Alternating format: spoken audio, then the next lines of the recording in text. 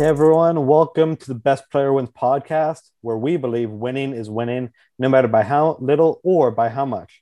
We are your hosts, Jordan Walk, along with Jerwin Wolf. Jerwin, welcome to this week's episode. Great to be guest hosting with you, Jordan. Very excited. We got some spicy content for the league this week. Yeah, I couldn't say it better myself. We have a ton of great stuff that we're going to go over. Thanks, Nate and Jake, for letting us guest host this week. I hope that they're having a good time on their trips. How about we get into this episode here? Jared, what was your biggest upset for last week? Sure. So I had obviously Jake's fantasy baseball team beating out the positive vibes of team positivity. No one saw this coming. I thought for sure, given my fresh new attitude, that I had this one in the bag. But Jake had a big week and pulled it off. Yeah, it's true. I mean, we are a positive podcast this week, especially. I'm going a different route though. I mean, clearly that was a big upset, but I actually have Sam going 2-0 over Brendan. Nobody saw this coming. Sam had been struggling for a few weeks now.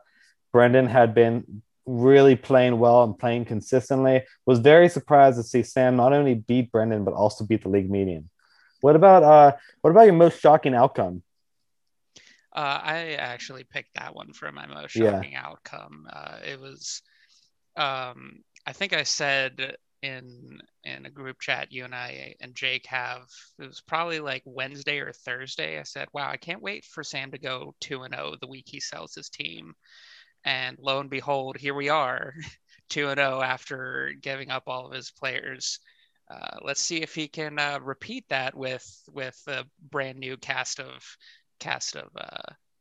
contributors. Yeah, as we're going to get into it a little bit in the trade talk, but Sam really selling off the good players this week. My most shocking outcome comes out of Justin and Nick's matchup.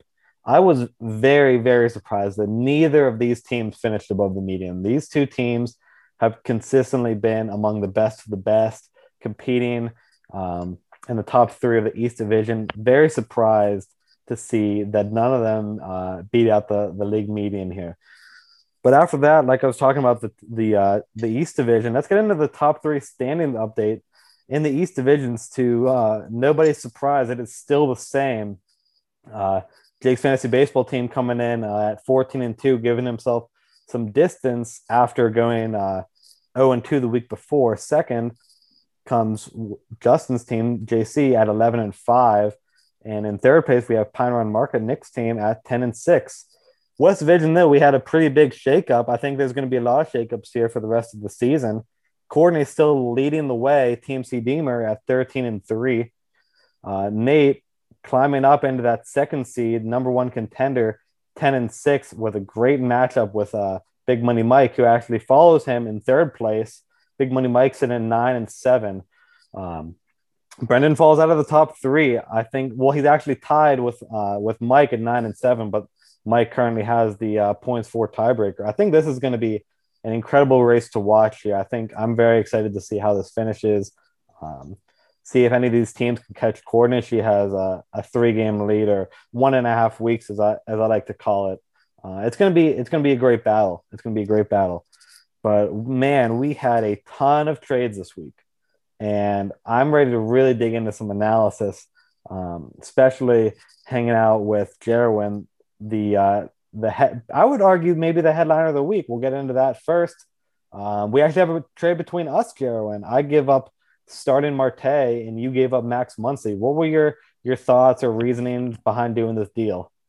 Sure, yeah. Just this leads into the next trade, which the headliner you alluded to. I was in need of a center fielder, um, and I had a little bit of depth in the infield that I could play with, and I think Max Muncy is great. I think it's entirely possible that he's going to outperform Starling Marte for the rest of the season. But I think, um, I guess, spreading those points around uh, taking advantage of my depth and adding something at center field is going to be beneficial for me, and I'm sure beneficial for you as well, picking up a guy like Muncy.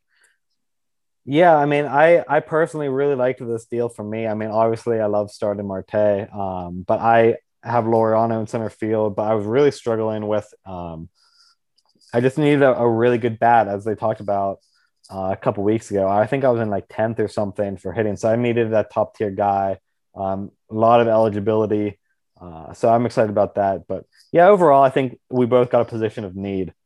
Um, Getting into the next one though. I'm excited to hear your thoughts on this one, Jerwin. I'm excited to dig into this one. Sam giving up Trey Turner, Rick Hill, and Aaron Nola. Jerwin giving up Nick Senzel, Luis Patino, and the Corbin Burns.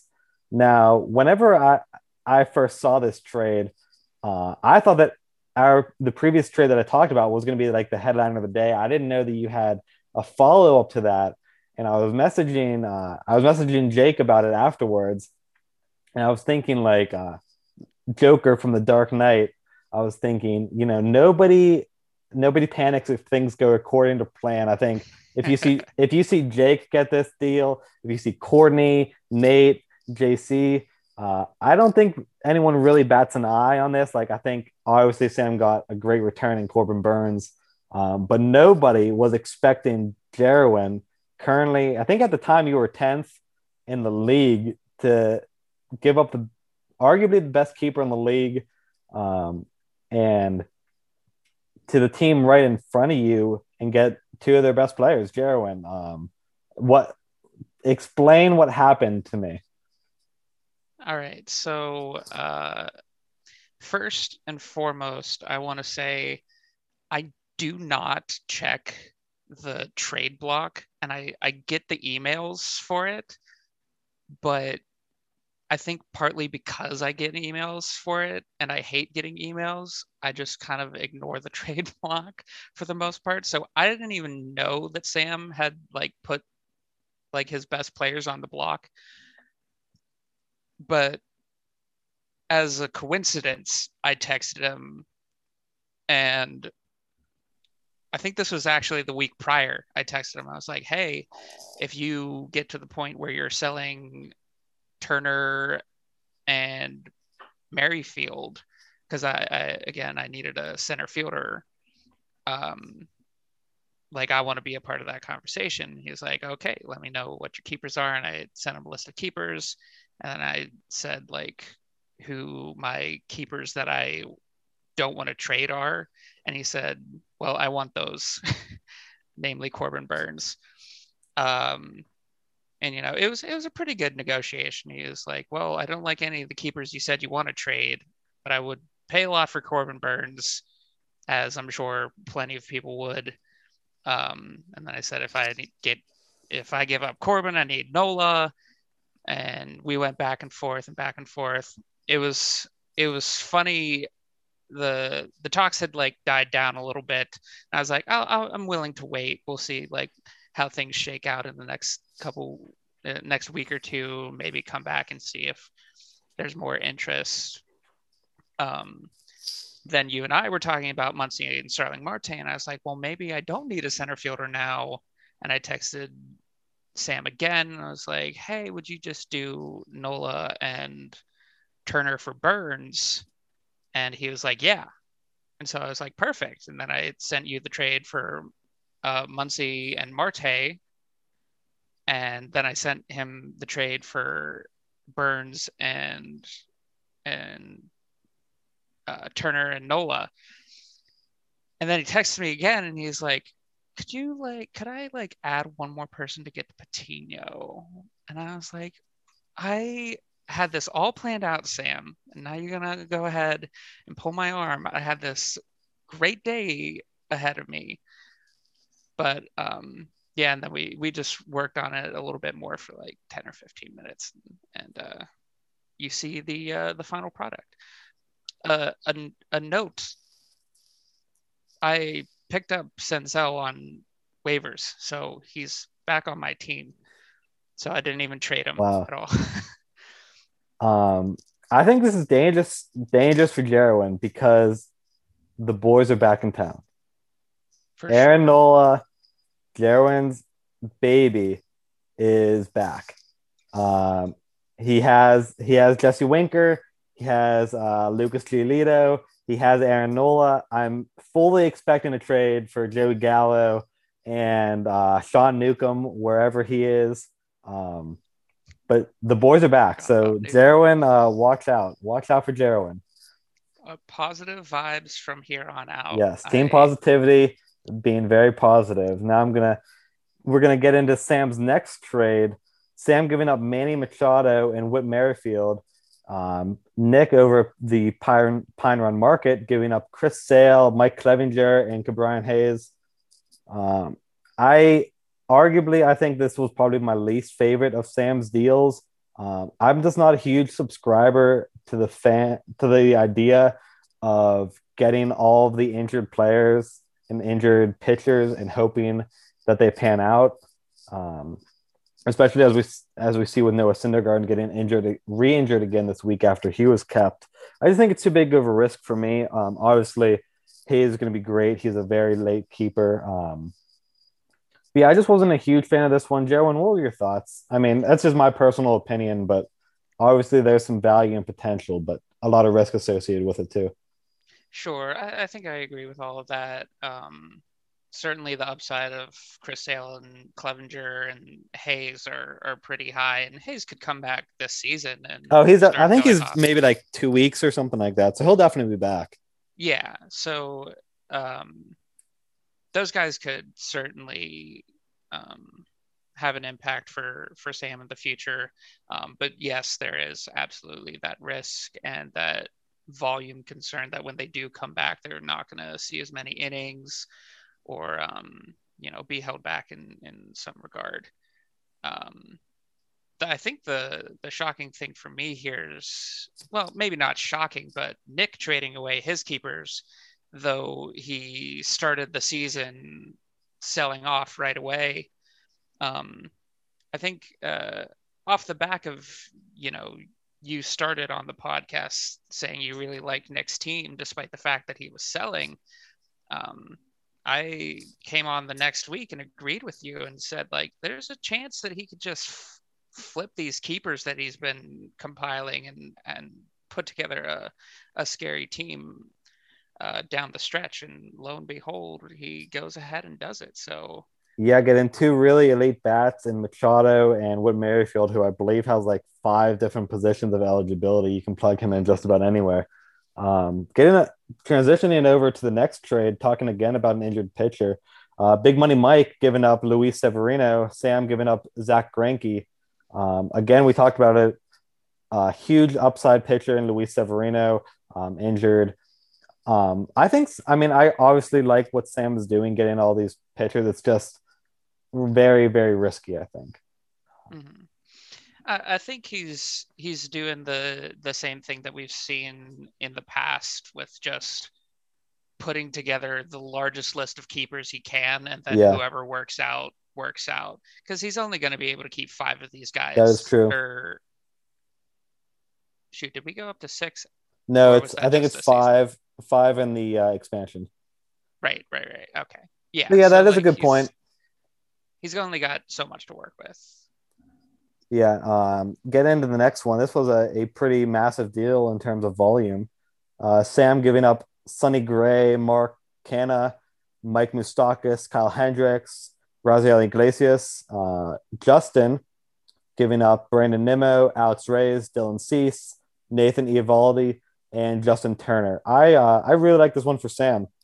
Um, I think that he's given up a bunch of guys who are having up and down years, pretty like inconsistent at times. And I think he's getting a great keeper in Dylan Cease, and a lot of guys that he can plug in to help him stay competitive the rest of the year as well.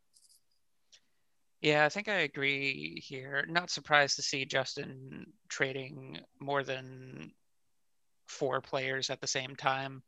Not at all. But yeah, I think on the return that Justin's getting here, Mark Kana is perhaps the one that I'm most confident in. He's been having a good year, and I think Yeah. he's um, shown that it's not just fluky or anything. He's actually been just performing well overall. But the rest of the guys, Sonny Gray, Kyle Hendricks, Iglesias, Moustakis, um, they're definitely more on the risky end, and Justin will be hoping for the upside that they can Yeah. provide. All right, we got our last trade of the week. Jake's fantasy baseball team giving up Jameson Tyon and Tyler Chatwood, and Brendan, the Soto Shuffle, giving up Kenta Maeda and Jordan Romano. Um, Honestly, I think pretty even. I think both teams getting some value. A couple injury prone players in Tyon and Kenta Maeda. But Jake loves Jordan Romano, so I'm interested to see how this goes. But overall, I'd say pretty even. Yeah, I don't have much more to add there. Certainly, just gonna be one that we'll see how good it was once we see how good they perform for each team. Yeah, and we had our first players reach the trade limit of 8. I think Mike actually passed that in his deal with Sam. Jerwin, I know that you're going to get upset with me saying this, but I'm slowly becoming abolished the trade limit. All right, I'll come out and say it on the podcast. With the trend that we've seen of teams selling early in the year, last year with me, this year, like 3 teams doing it, um, all before the end of May. It feels like the trade deadline is already dead. Yeah, I mean, it feels like I don't know in the couple years I've been in this league, like the one year I was on vacation during the deadline. The other one we didn't have a deadline. So I've never experienced this quote unquote panic trade deadline where trades are flying left and right or whatever. But I think that last year having like the 5 week season or whatever it was really just killed the trade deadline because last in years past I've always been like a marathon, not a sprint, marathon, not a sprint, marathon, not a sprint type of guy. Um, and then we see last year, okay, in 2 weeks you need to find out if your team is good or not. Mm-hmm. And I think we saw a ton of that carry over into this year. Um, and but on the other hand, I could see like a top team like Jake or Courtney or Nate or something wanting to keep the limit because every trade above 8, they're getting $5 added into the pot. Sure. But yeah, that's just something that's been on my mind, especially like last week, seeing we are uh, week 9 now, where Memorial Day weekend, and we already have people at the above the trade limit. I mean, wow. I don't Yeah. know. Yeah, I think it started, I can't remember if it was 2018 or 19, but Nate sold like a week or two before the deadline just because he felt like he didn't want to wait and he wanted to, try and get the best keepers before anyone else got a shot at them. Um, Turns out, especially with the higher limit we have this year, that's a pretty good strategy. If you can come out and you're already not confident in your team and you just want to um, nab the best keepers before anyone else gets a chance at the deadline, that's a pretty good advantage. It is a good Timing advantage, wise. but I feel like you're also limiting yourself because you don't see the breakout keepers. So if you sell in mid-April, you're selling on last year's good keepers. Whereas if you sell in July, you're selling on last year's keepers and this year's keepers for an extra year of control. Sure, yeah. There's probably like a sweet spot if you want to try and sell early. Um, like I agree with you there. If you go too early, you're not waiting to find out who's going to be like the top end of the guys who were just drafted for the first time this year. It's gonna be guys who were already kept the prior season. Um, but there's probably a sweet spot in there where some of those guys have already emerged to start the year, and you can rely on that, and it's not just like the first 2 weeks they happen to do good and then you sell for them and then they suck again. Yeah, I agree with that. Yeah, so let's transition into this new segment titled the Death of Me. New segment analyzing the top three teams in each division, looking at what we believe could be their biggest weakness right now, or what we perceive could be the death of them and preventing them from ultimately taking home the trophy at the end of the year. So we're just going to go down and take a look at the top six teams overall, top three in each division. First, going to start off with Jake, and I know that Jake has subscribed to the idea that relief pitching does not matter as much, but I think that his relief pitchers could really end up being the death of him. Kendall Graveman on the IL. Currently, Jake does not have a single healthy relief pitcher in the top 35. And I know he made a deal for Jordan Romano earlier this week, but is a top relief pitcher needed for Jake to take the next step? Yeah, I'm sort of in the same camp as Jake on relief pitching. I think I've over the offseason kind of seen the light, despite having drafted Edwin Diaz in like the middle rounds. But it's certainly true that if you come out of the draft with a weak reliever core, you're not going to be hurting too bad because new and viable relievers are going to emerge very quickly throughout the season. But sure, if he doesn't have a complete team, then he's vulnerable, Yeah. and anything can happen in the playoffs. If he gets hurt in the starting pitcher area in the playoffs, or his hitters take a hit, no pun intended, he's not going to have that third aspect of the team to back him up. Yeah. I'm moving on to Courtney. I'm just saying depth for Courtney's team. Her starting lineup, her starting pitching is all outstanding. But in my opinion, her bench leaves a lot to be desired. I mean, today she dropped Keston Hiura finally for Devin Williams, who I can't stand. Um, but she also has Pirates star and ace JT Brubaker, which really makes me wonder how she's valuing these low end roster spots and how she'll be able to continue to be elite if she has another injury or two, like she does with Mike Trout.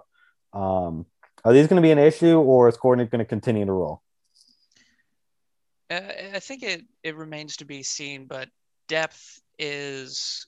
I'll add to that if she sees injuries, it's going to hurt her. But not having depth can also hurt her in the trade department, especially closer Yeah. to the deadline if she doesn't have uh, room to work with, so to speak, on the bench to you know trade spots that she does have for spots that she doesn't have, then that could be a major issue. Yeah, I completely agree. Moving on to Justin, JC. I have two positions here, right field and second base. And Justin actually updated his trade block, I think, yesterday, explaining that he needed these positions. Joey Gallo entering last week as right fielder 29, and Jean Segura entering second base 27. Is the lack of production from these two positions going to really hold Justin back? Yeah, I think uh, any hole that you have outside of maybe like catcher, since everyone's just about is going to have a hole at catcher, any hole that you have in your offense or starting pitching, uh, it's going to have an effect. Sure, you could get to the playoffs and you could get lucky and stream a guy who helps you get the win, but uh, certainly teams like Courtney, Jake, And those guys, Nate, I think also I would put up there, who just don't really have an obvious weakness. You're never going to be the favorite over those guys in the long term. Yeah, those are very good points. Moving on over to the Pine Run Market, Nick's team. It's starting pitching for me, and we've heard it time and time again. You can never have too much starting pitching. Um, but his SPRP eligible players are really boosting him, especially like Rodon and Pivetta. But his starters really, I think, leave a lot to be desired. And currently on his bench right now, he only has Cisco Sanchez, who's currently in the minors rehabbing injury. And he also has a ton of starting pitcher injuries on the IL right now. Does Nick need a few starting pitchers in the next couple weeks to avoid this being the death of his team? It's certainly possible. I think I would put this in the same category as Justin. It hasn't affected him too much so far this year, but having a weakness is going to put you a tier below the teams that don't have an apparent one. Yeah, I think the biggest thing for me with Nick's team at the moment is that like he literally has none on his bench. And so you can't swap out for a two-star pitcher, you can't swap out for a matchup. So that's where I get concerned. I mean, obviously we've heard it. I love Nick's team. I was on board like week 3 or 4 whenever I hopped on this podcast earlier. But that's just the biggest concern in my opinion. Because none of the guys really on his team are those guys like a top tier ace where you roll them out week after week, regardless of the matchup. So that's where I get slightly concerned. Moving on to number one contender, Nate. I just need a utility spot out of him. He's been stressing first base for a while, but I don't think that's his biggest weakness. Jared Walsh has been very well so far. He's settled into first base for him, but he's been trouble matching up and figuring out this utility spot with Anthony Rendon struggling and Nelson Cruz struggling. As of the last couple of weeks, he's been starting Ian Happ, who actually at the moment had a lower points per game than Gregory Polanco. Does Nate need literally anyone to start in this spot? Yeah, I guess utility is not a spot that I don't think any of us really think of a ton, but it sort of goes to the depth question of if you can't fill a spot that literally anyone can go into, um, it certainly shows a weakness, not necessarily on your team as a whole, but on your bench, probably not being able to plug that final hole. Yeah. Moving on to the last team in this segment, I'm looking at Big Money Mike, and I really see a hole in center field. Since acquiring him via a trade, Mike has started Dylan Carlson at center field the last couple of weeks. Currently, he's sitting at center field 36 in points per game. However, he is center field 22 in total points. So a little bit of a difference, but not much better. He has a ton of flexibility in the outfield with Verdugo's triple eligibility, but does Big Money Mike need to make another trade, pay more money for a reliable center fielder? With Verdugo having triple eligibility, maybe not a center fielder necessarily, but if the best you have is Dylan Carlson out there in center field, even swapping, I don't know if he has other eligibility in the outfield, but even having to fill a spot, be it left field, right field, center field, with a guy like Dylan Carlson, it definitely is not a gaping hole, but again, certainly something that pushes you to that second tier of competition. Yeah, I completely agree. But yeah, just going back, we have Jake relief pitching, coordinate depth, Justin right field and second base, Nick starting pitching, Nate utility, and Mike center field. So yeah, that was the death of me segment. I hope you guys enjoyed it. Next, we're gonna have Jarwin going over his hot or cold takes. Jarwin, take it away. All right, so I'm very excited for this segment because I get to just swing for the fences, and Jordan can either shoot me down or agree with me because I am 100% correct on all of these. So, hot or cold, I'm going to give my takes for each team uh, in in our league, and Jordan is going to tell me if that is a hot take or a cold take. And Jordan, for the audience, what are you defining as a hot take and a cold take? Yeah, so if I say hot take, I'm thinking while bold, I'm going to be agreeing with it.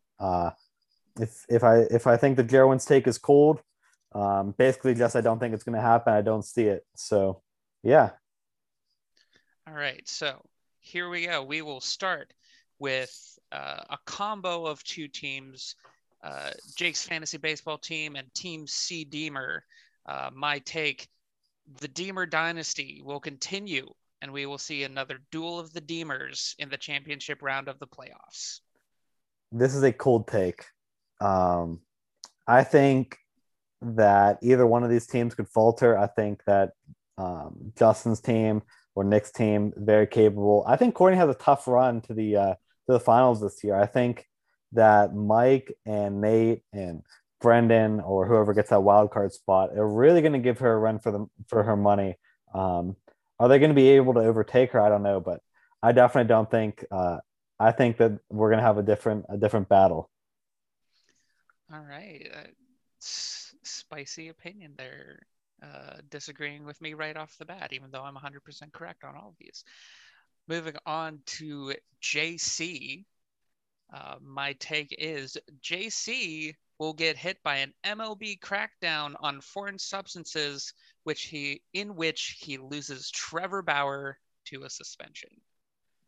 This is another freezing cold take. There are no rules. Major League Baseball does not care. They've said, "Oh, we're going to investigate," and I'm pretty sure Trevor Bauer's had a couple balls, suspect or whatever. They don't care. Um, just like how NHL doesn't care about player safety. They just don't care if you cheat unless unless it's a sign stealing scandal, which everyone also does. Well, time will tell. I know I've seen a lot of YouTube videos recently, like Rich Eisen, guys like that, on their their special YouTube podcasts or whatever they're doing these days, uh, talking a lot about this cheating stuff and foreign substances, and I think we'll get into that a little later on the podcast as well. So we'll save some of that discussion for then. Moving on to number one contender, early season trades have given high expectations to Nate's team, but maybe they're not the juggernaut everyone sees them as. Um, some underperformances uh, over over a few weeks, good weeks and poor weeks. Certainly not a full streak in there of bad outings. But my take, Nate's team will end up fighting for a wild card spot at the end of the regular season and see a first round exit in the playoffs this year. I'm agreeing with majority of this hot take. I don't think that Nate will be fighting for a wild card spot. I think he'll easily be top three in his division. But I love Mike, Big Money Mike. I think that he's going to give him a ton of fits if they are the 2-3 seed. Um, but I mean, if he does catch Courtney, um, I think he might not have any trouble in the wild card round. But I could definitely see Nate losing in the first round. I said it after his big Shane Bieber deal. It seems like we're on it's a never ending circle with Nate where he um, he has a really good team. He makes a complete blockbuster deal that everyone freaks out saying that he won. Um, and he has this insane team all year, and then he loses to an inferior team, and that will not change this year. All right, so another spicy take off the back of mine. All right, we can move on now then to Pine Run Market. As I mentioned earlier in the podcast, Jordan was the first to talk about how high he was on this team, followed by several other hosts on the podcast who eventually caught on to the train. My take: Nick sees continued success from his team of unlikely heroes and passes not only JC, but Jake also in the standings by season's end. Absolutely cool take. Um, Nick is currently 4 games back or 2 weeks back of Jake, assuming that he goes 2-0 every week, basically. Um, I think that he's going to run out of time because we know that Jake isn't going to slow down. So he's going to have to win. Um, he's going to have to go 2-0, basically, I would say close to every week because we know that Jake is going to have a lot of 2-0 weeks in there. I don't see it happening. I think that Nick will comfortably make the playoffs, but I don't know about winning the division.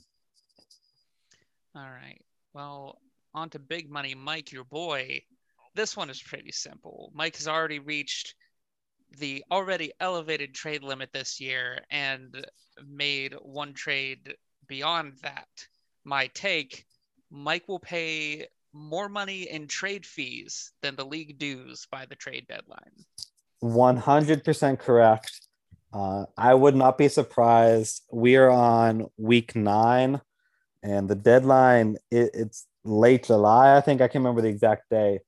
I would go as far to say Mike will double his league entry fee, $50 in trade Wow. fees. Mike, don't let me down. All right. Well, a hot take on top of a even hotter take.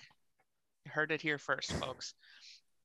Moving on then to Brendan's team, the Soto Shuffle.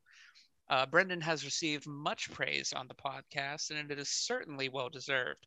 He has historically been an underrated team who gets off one upset in the playoffs and exits stage left.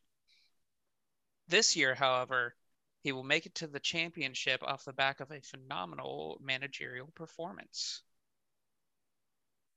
I'm going to say I think this is a cold take. Um, I think it depends maybe on which region he gets into because he's currently wild card 1 right now. Based on the standings, he'd end up in the West Division. Going through Courtney, Nate, Mike, that is a gauntlet of teams. And I just think that he's going to have to string together a lot of really good weeks together. Um, yeah, I mean, I think he's more than capable, but I don't personally see it happening. Alrighty. Well, moving on to your team, Jordan, Kenny Ross, Mercedes. Um, this is a take that I had way before this segment on the podcast, and Jordan has yet to let it come to fruition. I said a long time ago Dylan Bundy would be a drop in our league by mid-season. Jordan, why won't you drop him and give that spot to a real starting pitcher? I think it's mainly because this year uh, we've with the expansion. I think that there's a lot less good waiver wire pitchers. So I'm just hoping that Bundy figures out how to be a top 10 pitcher again. Um, but yeah, mainly stubbornness, combination of both. I think. Yeah, just the lack of depth of starting pitching on the waiver wire now that we've added 2 more teams has been really tough. Fair enough. Fair enough. I will never let it go that you drafted him though, and I was right. We'll see. Moving on now to Sam's week pullout hitter team. As we know, Sam has sold his team, but this week he went 2-0 with his old players. My take: Sam will swindle a wild card spot from a team who had a slower start with a late season keeper fueled push. Yeah, I am very afraid of this happening as I think I'm either tied or 1 game ahead of Sam right now. But I definitely think it's possible. I think Sam still really has a good team, led by Corbin Burns now. Um, he still has a lot of good players there, and it's definitely even though he's just 1 game in the rearview window, I definitely am fearful of him overtaking me at this point. Sure. And it goes without saying that in this league, especially, given that it's not a dynasty league, sometimes, most of the time, when you're trading for keepers, you're getting players who are still performing right Yeah, now for the most part. Corbin Burns, an obvious example. But I think a lot of the other guys, he did go with a bunch of injured players, but if they come back on a per game basis, they could pull off some upsets down the stretch for I Sam. agree. All right, uh, onto my team, Team Positivity. With the old attitude gone and the positive vibes reigning supreme, Team Positivity is now in position to claim a top 3 spot in the division and avoid the wild card altogether. Freezing cold take. And Boo. obviously, I'm a subscriber to the positive vibes that's going on over there. I just think that Nick has too big of a lead at this point, and it'll be too difficult to overcome, especially since we still have a lot of crossover weeks left. I think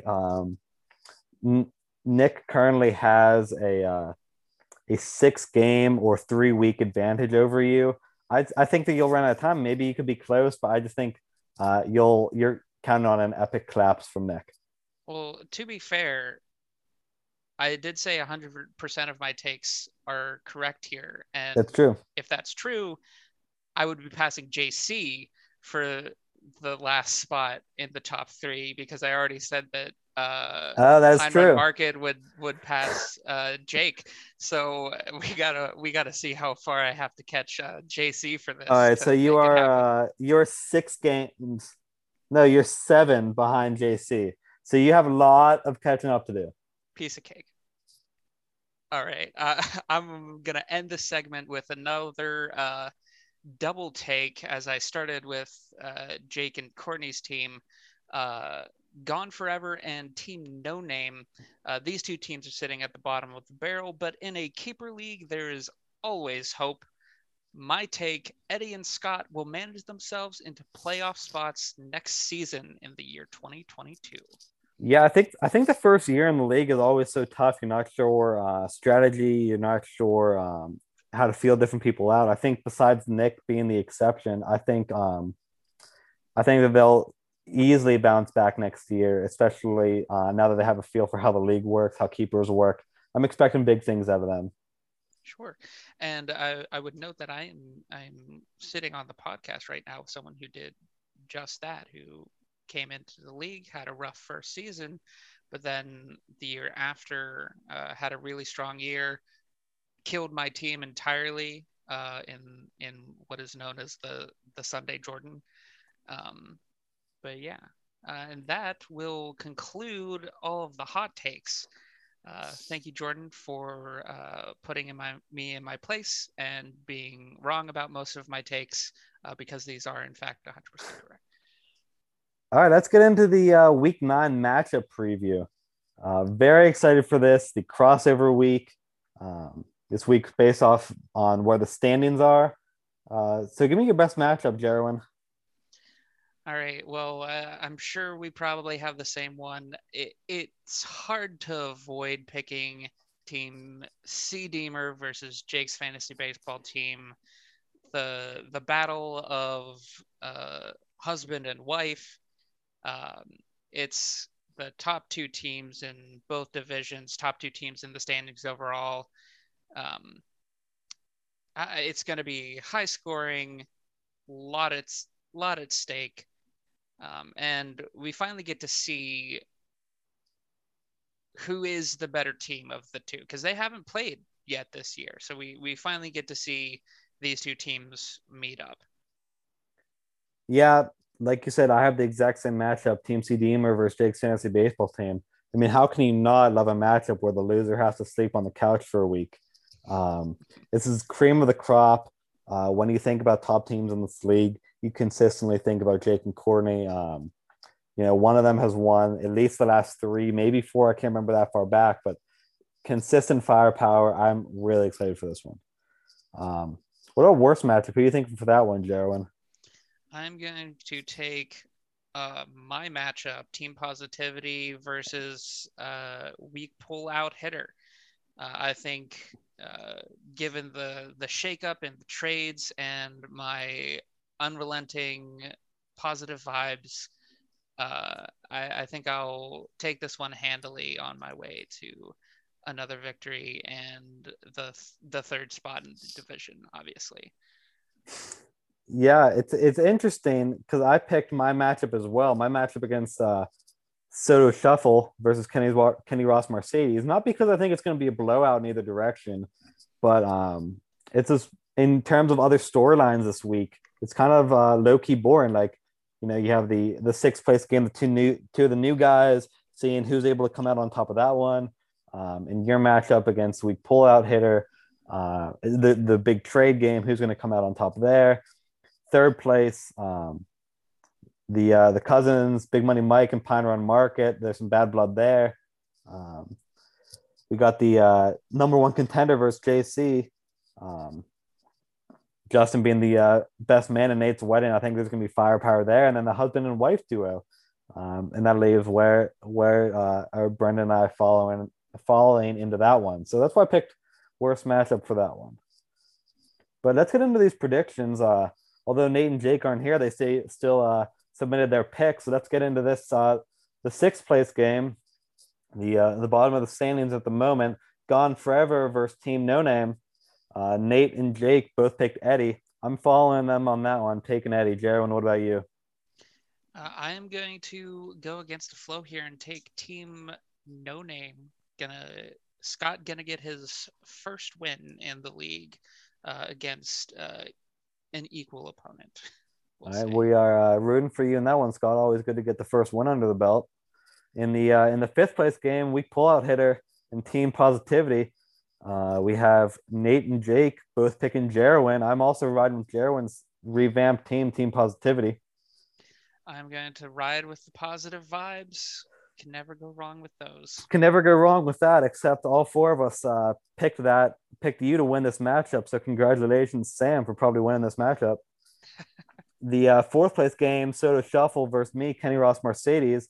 Nate taking Brendan's side, Jake picking my side.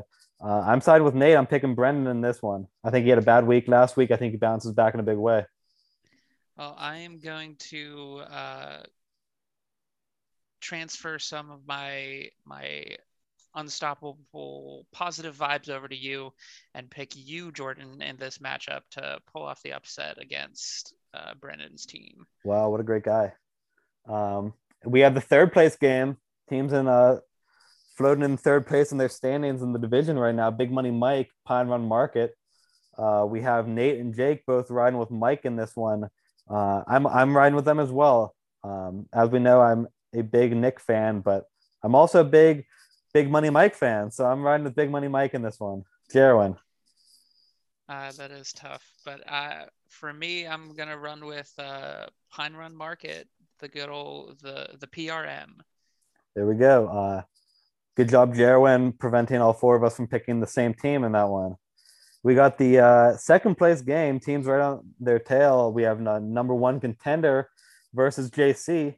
Nate picking against himself. He's taking Justin. Jake is picking Nate. I am also picking Justin. I think that Nate having 12 starts last week puts him in a slight hole in terms of total starts this week. So I'm taking Justin. Jerwin, who you got? I am going to break the tie and take Justin in this one. Okay, there we go. For the both of our best matchups, we have the first place game, husband and wife battling it out. Team C Deemer versus Jake's fantasy baseball team. Nate taking Jake. Jake picking himself. Very humble of you, Jake. I am also picking Jake here. I think Joe Musgrove showing up in Sunday's game hurts Courtney. I think that the Mets game on Sunday Night Baseball getting postponed really helps Jake here. DeGrom probably going 2 starts. Jerwin, who you got? I'm going to take C. Deemer. You know, the Bible says wives submit to your husbands, but it doesn't say anything about losing to them in fantasy. So here we Well, it go, is Courtney. interesting that Courtney has kicked Jake's butt in the playoffs, but Jake actually had a lot of success against Courtney in the regular season. All right, History repeats itself, but every once in a while there's a surprise, as yeah, you and I are well aware. that's true.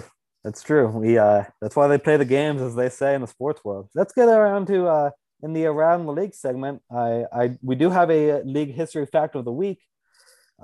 In league history, Keela, or I don't know how you pronounce her name, has the highest ever score for a Week 9 performance at 368.4 points, defeating my co-host Jerwin 368.4 to 190. Congratulations to her, Jerwin. What went wrong that week? Do you remember?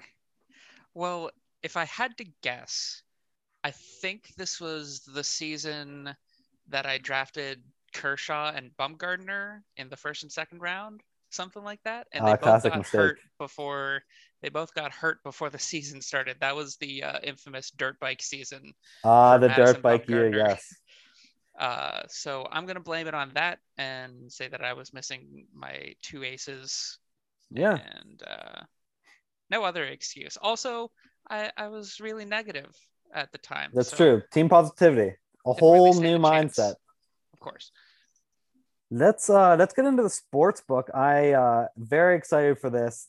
People have been telling me that they've been loving the segment, so I appreciate that. Let's just get into the matchups right off the bat. We have two sports book records actually this week. We have the lowest total points projected with Eddie and Scott's matchup at 423. That beats Jerwin versus then owner Bomb in week 5 at 430 points. They hit the under in that matchup. We also have the closest spread at Mike versus Nick's matchup at 0.27. And while that seems incredibly close, obviously it is, the second closest was not much higher than this, also involving Mike against Courtney in week 3 at 0.29. Mike was the favorite in that matchup and covered by a landslide. That was the one week that Courtney really had a down week. Get into the locks. I am Mr. 3-2. I won 3-2 again last week. Now at a record of 23-12 overall. I haven't hit that 5-0 record yet, but we are still giving winners on this show.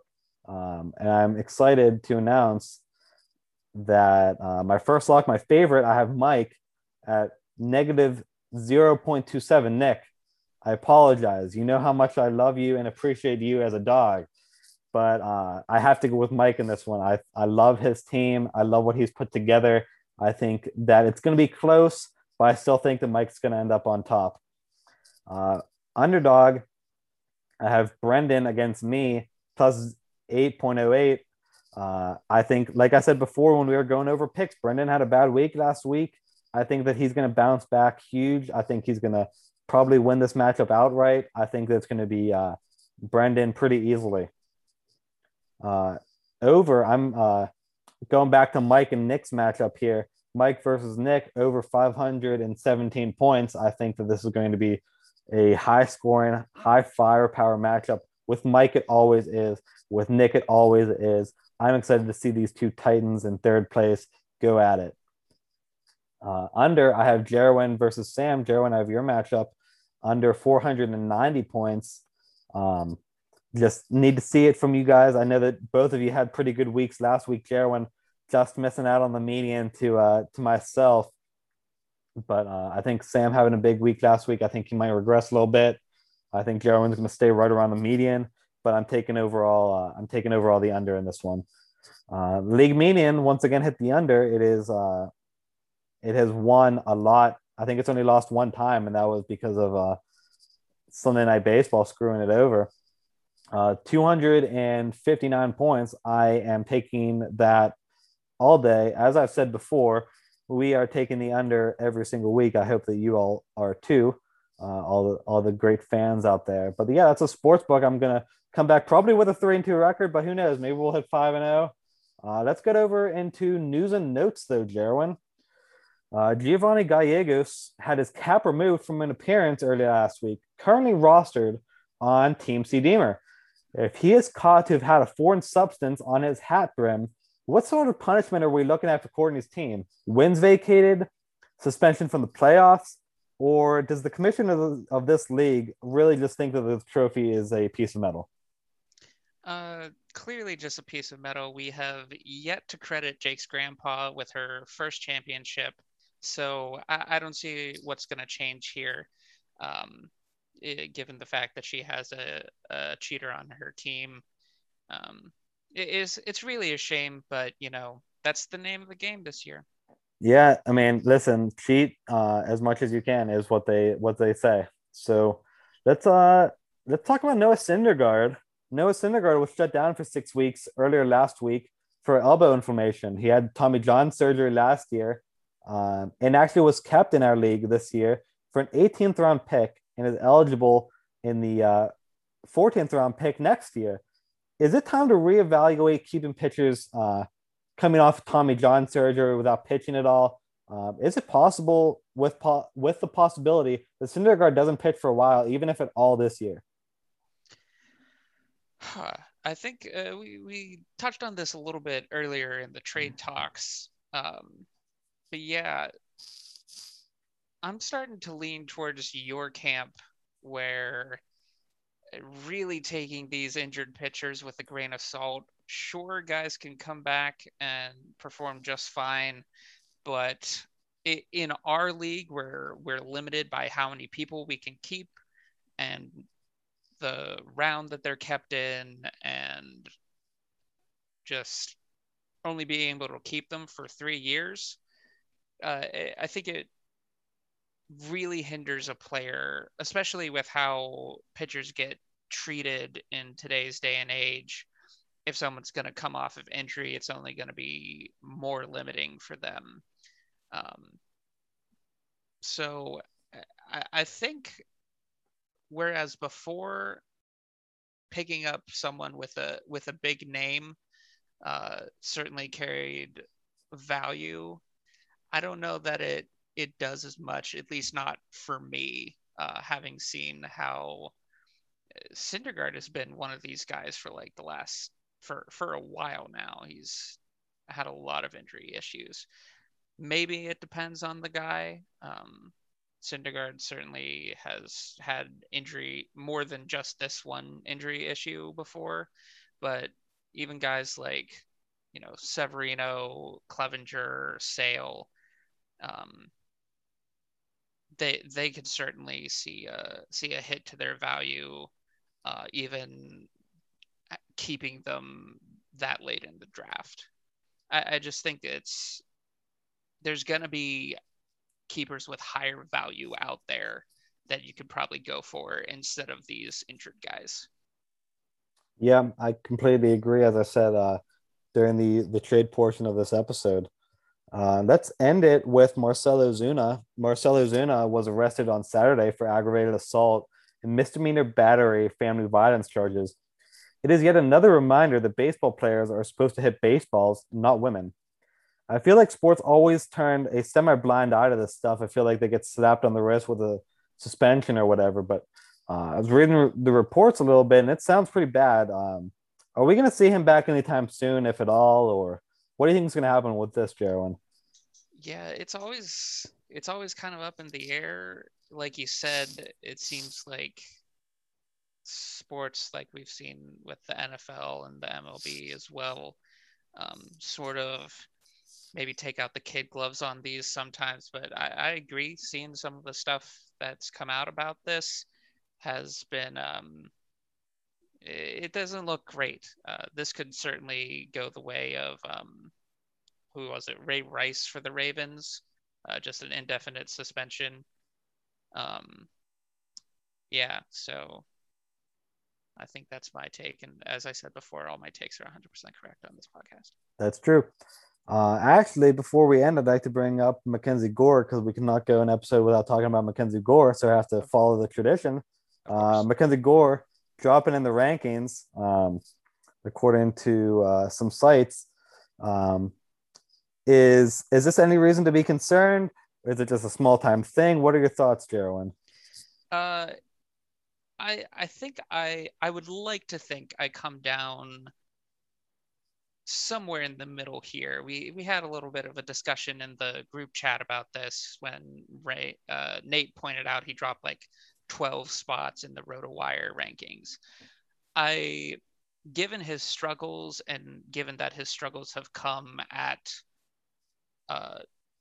from just moving up to AAA, so reaching that higher level and then showing that he's maybe not up to the task, it's certainly concerning and warrants at least a discussion to drop him in your rankings. I have I I've been outed as a Gore fan, but I've been playing in a dynasty league for a while, and so I have a bit of experience with how prospects go. The prospect rankings are like I said again in the group chat, they're really volatile in my experience, and they're not as predictive as I think some of us might assume.